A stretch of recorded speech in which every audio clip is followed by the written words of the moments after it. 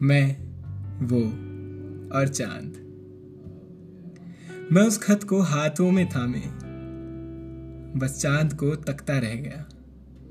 वो खत मेरे हाथों में बिना उसके सूना रह गया। चांद कैसा होगा? क्या तेरी तरह उसमें भी दाग होंगे? खैर, तू भी बड़ा कमबख्त निकला। कुछ देर रुक नहीं सकता था? इस खत की गुत्थी भी सुलझ जाती और उससे चांद की मुलाकात भी हो जाती, पर तूने भी आने में जल्दी कर दी। हाँ, कुछ गलती उस चांद की भी, जिसने ऐसी जगह खत छिपाया कि ये खत उसे नजर ही ना आया। उस चांद के दिल में क्या होगा? क्या इतनी ही मोहब्बत से ये खत लिखा होगा?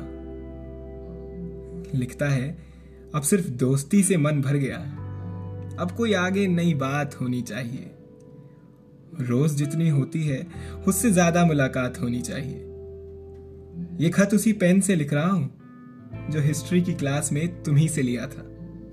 सोचा खत के साथ ये पेन भी लौटा दूंगा और दिल की सारी बात तुम्हें बता दूंगा। तुम भी मन में कोई बात मत रखना, जवाब जो भी हो राज मत रखना। इसी कागज के पीछे लिख देना और वहीं 10 नंबर टेबल पर रख देना। तुम्हारे जाने के बाद आऊंगा इस खत को लेने। अब इसके आगे की कहानी तुम पर छोड़कर रख दिया है टेबल नंबर 10 पर ये खत अधूरा छोड़कर। तुम्हारा चांद। इस खत को सुनकर चांद भी हंस पड़ा। अब उसका हंसना भी जायज है। यूं चांद के नाम पर खत लिखना तो बिल्कुल नाजायज है। यूं ऐसे भी कोई खत लिखता है? ये लिखने वाला भी कोई पागल लगता है। पर इन खतों को पढ़कर कब मेरा मन भरा है। ऐसे कितने ही कागजों से मेरा दराज भरा है।